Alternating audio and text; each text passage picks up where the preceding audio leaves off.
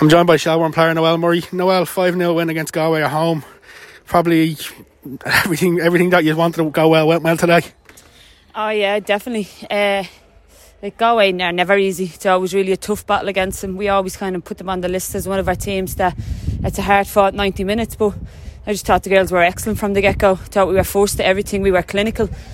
And I thought we were just brilliant. In the first half, I thought the second half it took us a bit slow to get going again. I thought Galway came out on top in the second half, but after 5-10 minutes I thought we got the momentum going again and we were back to playing football the way we usually do. Playing with a smile as well yourself, you know, you're getting involved in a lot of things, you're getting around the park making tackles and stuff like that. You can clearly see that you're happy to be playing.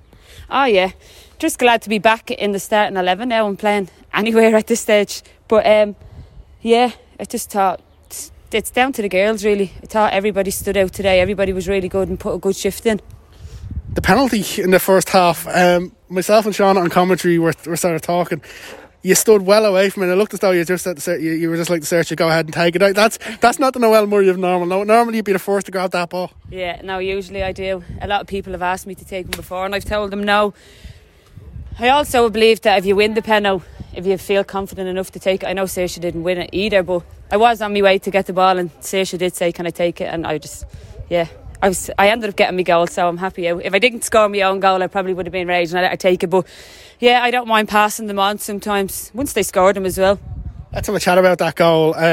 You could just see from an early stage, you just looked up and seen the keeper was off the line, and sort of from our angle up in the commentary, but you're like, there's no chance that she doesn't go over it. Yeah, no, it was straight in front of me. That's all I thought about. I did have a quick look up. I thought she was a good bit off her line, and I just obviously connected with it well, and it went in. Usually I would have scuffed a shot like that, but yeah, no, I connected with it well, and I just was delighted to see it go in. 90 minutes for yourself as well. Yeah, buzzing to get 90 minutes as well.